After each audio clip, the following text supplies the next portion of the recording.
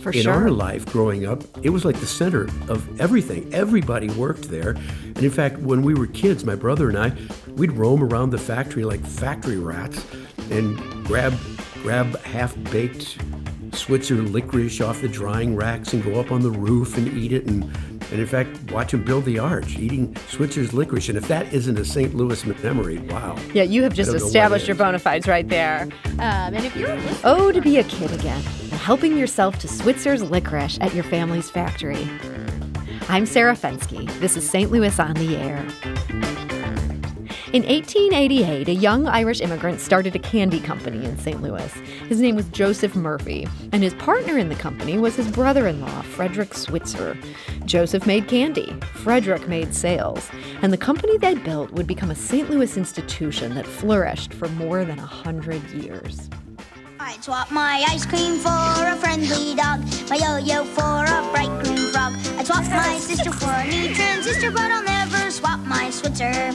I'd swap my broom for a hockey stick, my cookie for a magic trick. I'd swap my cap for a 10-gallon hat, but I'll never swap my Switzer. Switzer, red licorice candy, chewy, long-lasting, delicious. One bite and you'll discover why. You'll never swap your Switzer. And that business we're talking about, of course, is the Switzer Licorice Company. Joseph Murphy's great-grandson has now written a book about that company. Patrick Murphy is the author of Candymen, the story of Switzer's licorice, and he joins us today. So, Patrick Murphy, welcome to the show. Hi, Sarah. Thanks for having me. Your great-grandfather, Joseph Murphy, he had quite a story. Who was he and what brought him to the U.S.? He was an interesting guy. He was born during the potato famine in Dublin, and his family had a candy store in Dublin. And so he grew up learning how to make candy. And when he was in his 20s, he got involved in the Irish freedom movement. He was a Fenian, and he got involved in an uprising in 1867, which was suppressed by the British. And he got away. He escaped, but they found his name on a list of rebels. And if they caught him, they were going to hang him. So, yeah, he packed up and came to America in steerage. He ended up in St. Louis. He had nothing. He moved into the poor Irish part of St. Louis called Kerry Patch, and all he knew how to do was make candy. So he married a young woman. He met working at the Dunham Coconut Factory in St. Louis. Her name was Margaret Switzer, and she had a brother named Fred Switzer. And so Fred and Joe got together. Joe made the candy in a tenement in Kerry Patch, and Fred sold the candy from a push cart along the riverfront and through Kerry Patch, and they started this company, which was originally called Murphy Switzer Candy Company. This would have been in the 1880s. Now, I'm sure you wish they had kept the Murphy there, since that's your last name. Do you know how the Switzer name ended up becoming the dominant name there? I do, and you might notice that I've got a picture of the Murphy Switzer Candy Company on the front of the book. You got to play that up. I got that in, for the family. In 1893, this is going back, but in 1893, there was a major depression, like the 1930s. It was just as bad. And the company went bankrupt, along with like half the companies in St. Louis.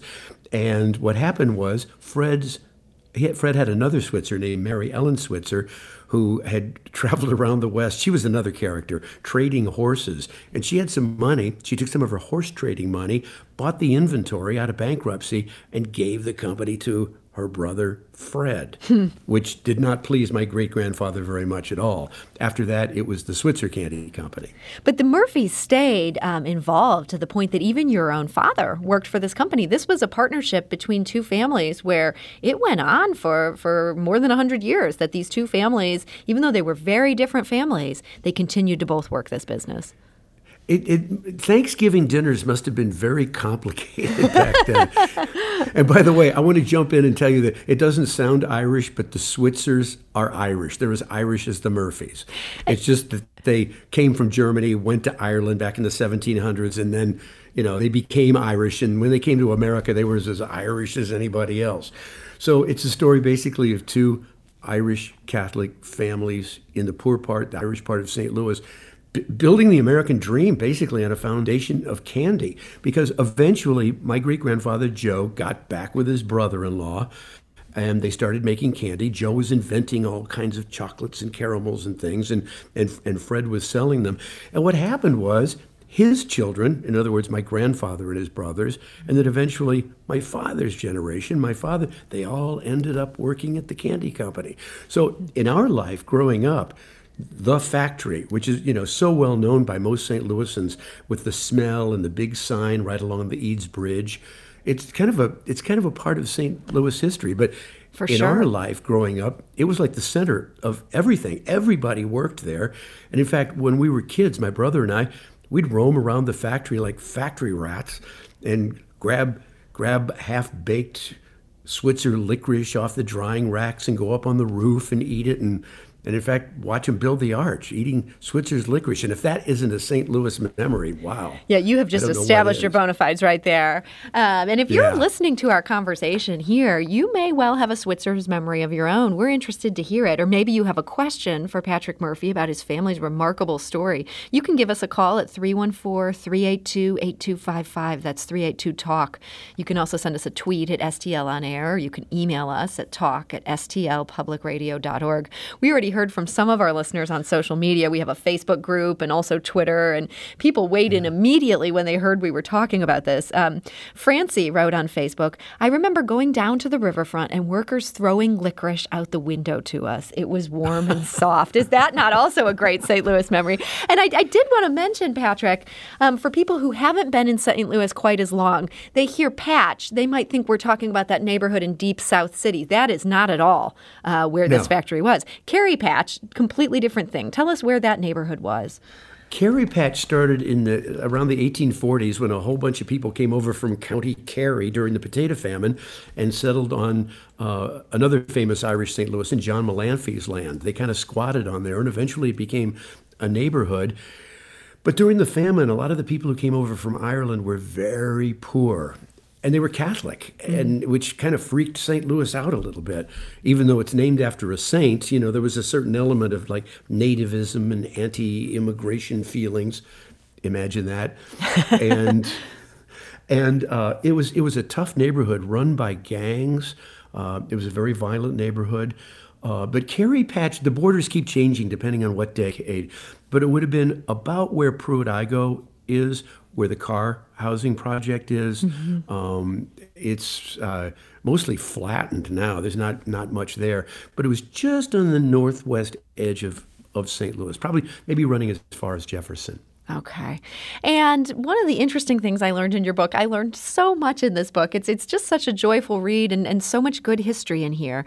They did not start with licorice. You say that didn't start until 1940. What were some of the candies they made before they got into the licorice game? Well, again, giving some credit to my great-grandfather who knew all of it. He was like a sugar whisperer. He could do amazing things with sugar and caramel and chocolate. And he was always inventing these new products. One was called the Buttermel. That was sort of a caramel bites. They had a product called the Chocolate Soldier, which was big for a long time. And it wasn't shaped like a soldier. The branding of it was, stands up to St. Louis summers like a soldier. Because refrigeration was, candy was a really seasonable business back then before good refrigeration. They had gum, they had taffy. And around 1916, there was this new thing coming on the scene called licorice. And different companies around the country were creating licorice because it was real sweet. You didn't need sugar because licorice is naturally sweet. And you could make it into all kinds of shapes like cigars and pipes and things like that. And but it was only a division of the factory. In 1940, when war was inevitable and sugar rationing was inevitable, they switched everything over from chocolate caramels and taffy and gum and everything to licorice. And when the war was over, I guess it just seemed easier for them to just stick with the licorice rather than retool the whole factory. It was selling very well. And at first it was just black licorice, bites and bars. You say they were initially skeptical of red licorice. This just wasn't quite pure enough. I remember my grandfather, and the reason it's called Candyman is because my dad, my grandfather, uncles, everybody, they proudly refer to themselves as Candymen. We're Candymen. That was their thing. And my grandfather was set against cherry red licorice at first because it isn't really licorice. It's candy, but it's not. He said it's not licorice. It doesn't have the anise root in it. It's not authentic. It's not real. But he was right about a lot of things, but he was wrong about that because Cherry came along and actually started out selling the black. This was their biggest sale for a long time. It was. We have another memory that came in on Facebook. Nonora writes, I remember Switzer's licorice as my family's favorite everyday candy back in the 1950s. The crackle of opening the little package was so inviting that when our dad came in the TV room after dinner opening his pack of cigarettes instead, we were distinctly disappointed. And she adds this, Patrick, you'll find this interesting. She says, by the way, back then we pronounced it with a long I, not a short one, like as in Switzerland. They basically said it's Schweitzers. Was that ever a correct pronunciation? No, but people did have trouble with it, and they had an advertising agency one time that said, you've got to somehow work this out. People are calling it Schweitzers, and it's Switzers, and there's brand confusion, but the Switzers call themselves Switzers. So I'd go with that. And I know what she's talking about, the smell and the dad bringing the licorice home. My dad smelled like the riverfront, that licoricey smell. And he told me his dad did too. I remember him coming home from work, the door opening, and before you could even see him, you could smell the licorice.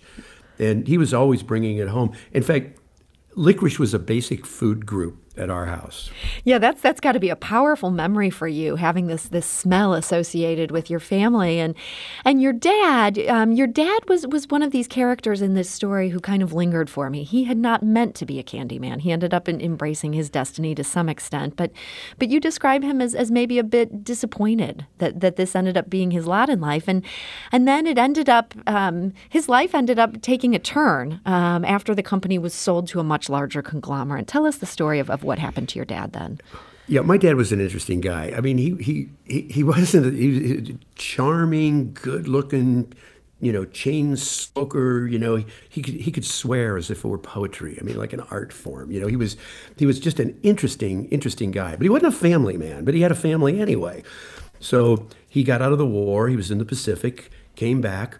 Tried to sort of get back into civilian life, went to New York, tried to write a novel, came back to St. Louis, worked at a couple of radio stations. He worked at KXLW, which I think is off the air now, but he tried to work in radio, worked at a couple of stations, and then he had a family around 1949, and he had to get a real job because radio pays a lot better now. It paid like $40 a week back then. So, he joined the factory. I mean, he was good at it. He was good at what he did, but his mind was always somewhere else. I remember a copy of Walden on his desk all the time there. And, he was a dreamer like his grandfather. But, he did it. He worked there. But the sorry thing is that he got fired. And once the company was sold to Beatrice Foods in the late 1960s, Beatrice, big corporation, wanted to do everything their way, and he was doing it the old way, and they fired him. And he took that hard because it wasn't just a job; it was like he was the third generation of people who had worked there. Yeah, that's and so the funny tough. thing is, writing this book, I actually interviewed the guy who fired him. He's in his 80s now. And I tracked him down and called him up, and needless to say, he was a little surprised to hear from Frank Murphy's son. But I told him that it was cool. I'm not writing the book, Yeah, this is not a hit piece. To get even. And the funny thing is, and this almost says something about life and closure and cycles and things, we got to like each other. We're sending emails back and forth now. He read the book. He loves it. He thinks I got the story right.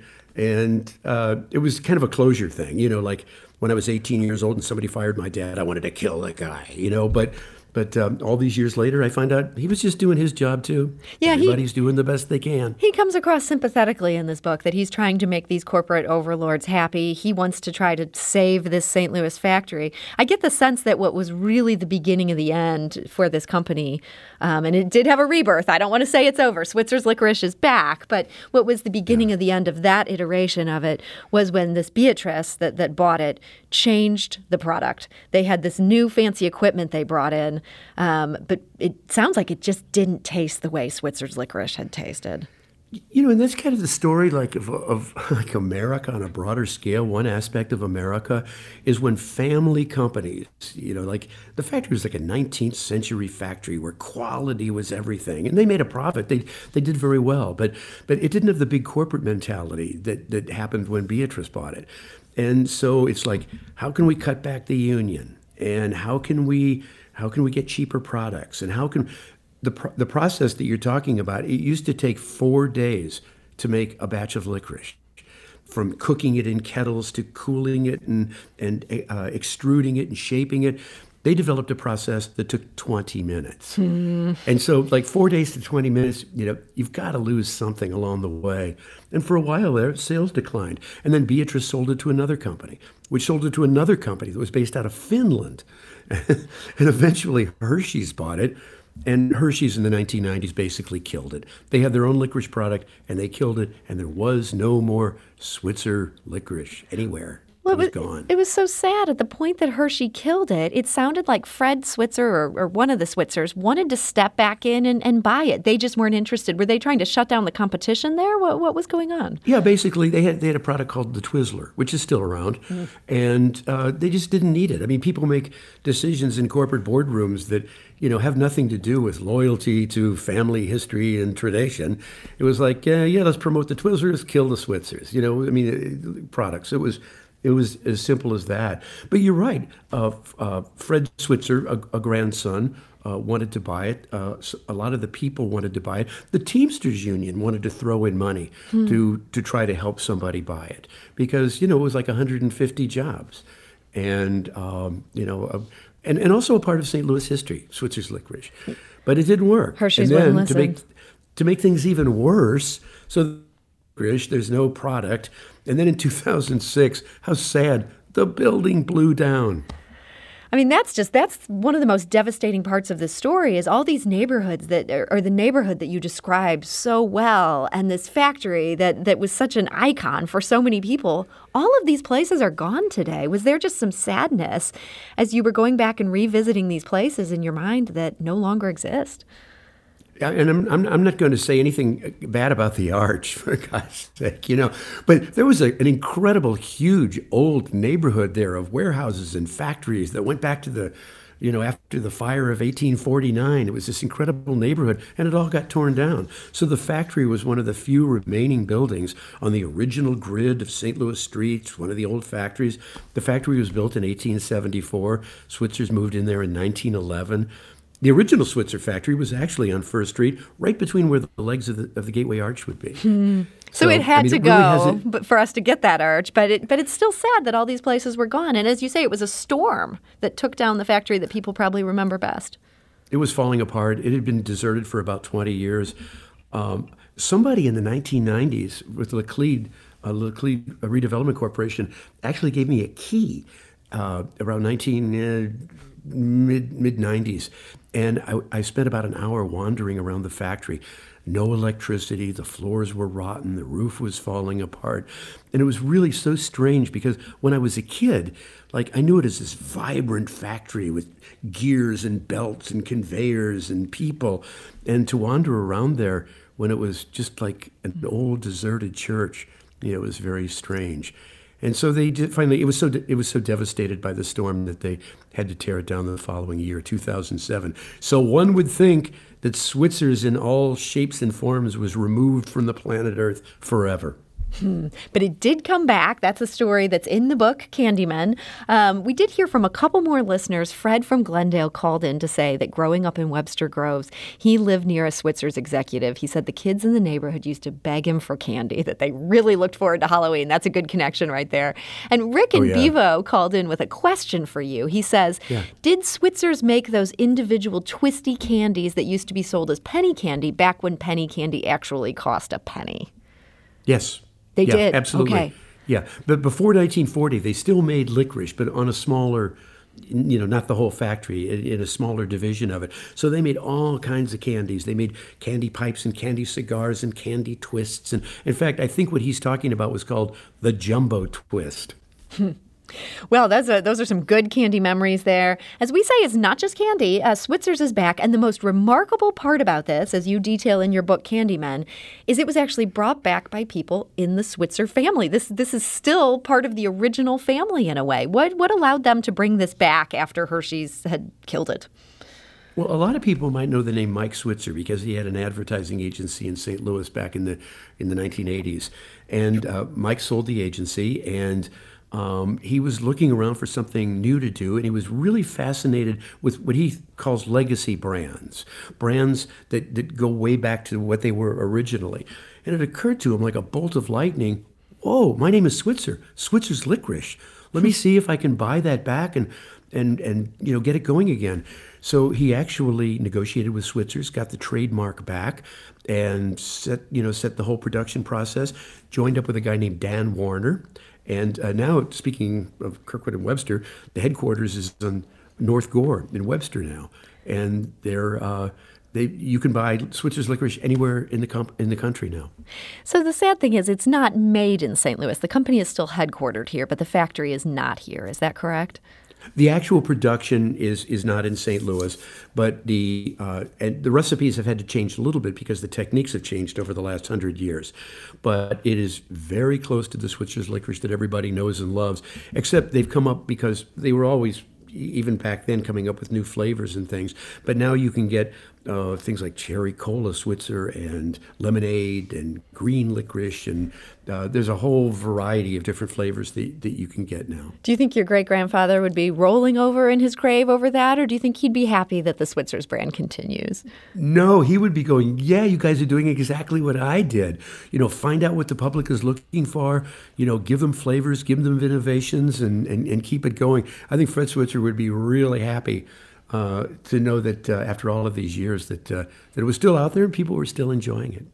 So this book, Candymen, it's such a fun read. And you give a caveat in the beginning that a lot of this is based on family lore, but you also note that as you began researching this, it was very frequent that the Switzer and Murphy recollections matched each other. It sounds like a lot of these old family stories are true.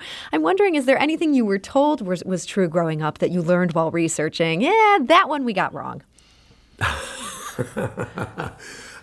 No, actually, it's funny, and this says something about the power of oral history, I guess.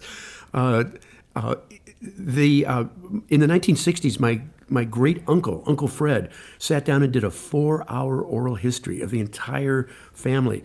And he was born in 1887, so he actually worked in the original plant and knew Switzer really, really well.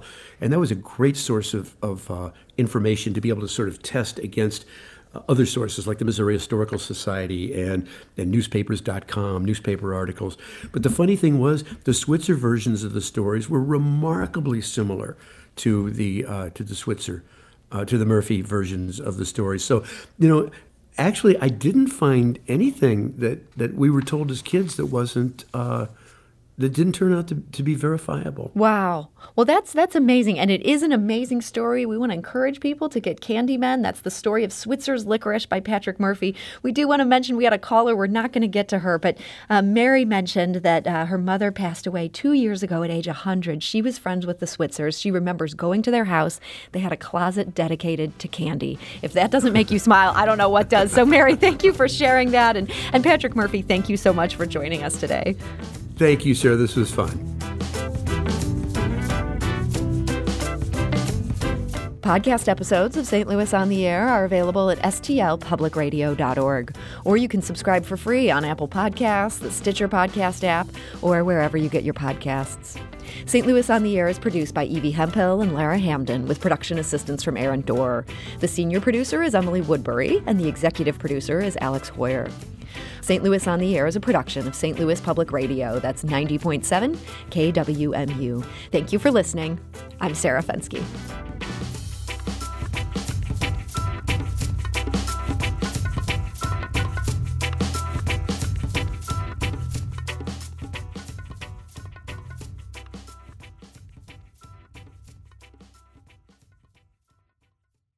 Support comes from Missouri Forest Products Association, committed to sustainable and sound conservation of the state's forests, which support more than 41,000 Missouri jobs, resulting in a $10 billion industry. ChooseWood.com.